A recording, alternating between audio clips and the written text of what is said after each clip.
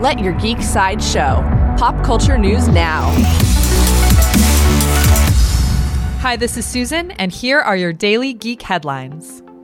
In DC movie news, Warner Brothers has set an anticipated release date for its upcoming Birds of Prey film.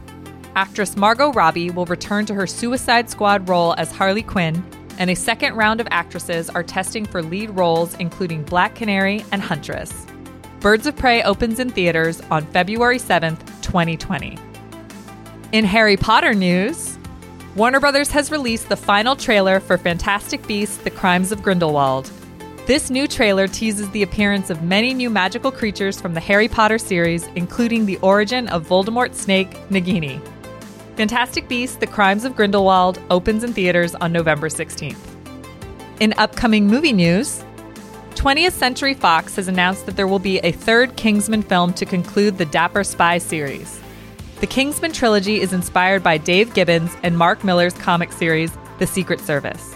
Matthew Vaughn will return to write and direct Kingsman 3, which opens in theaters on November 8th, 2019. In Star Trek news, actor Patrick Stewart has shared the first behind-the-scenes look at the upcoming Star Trek series about Jean-Luc Picard.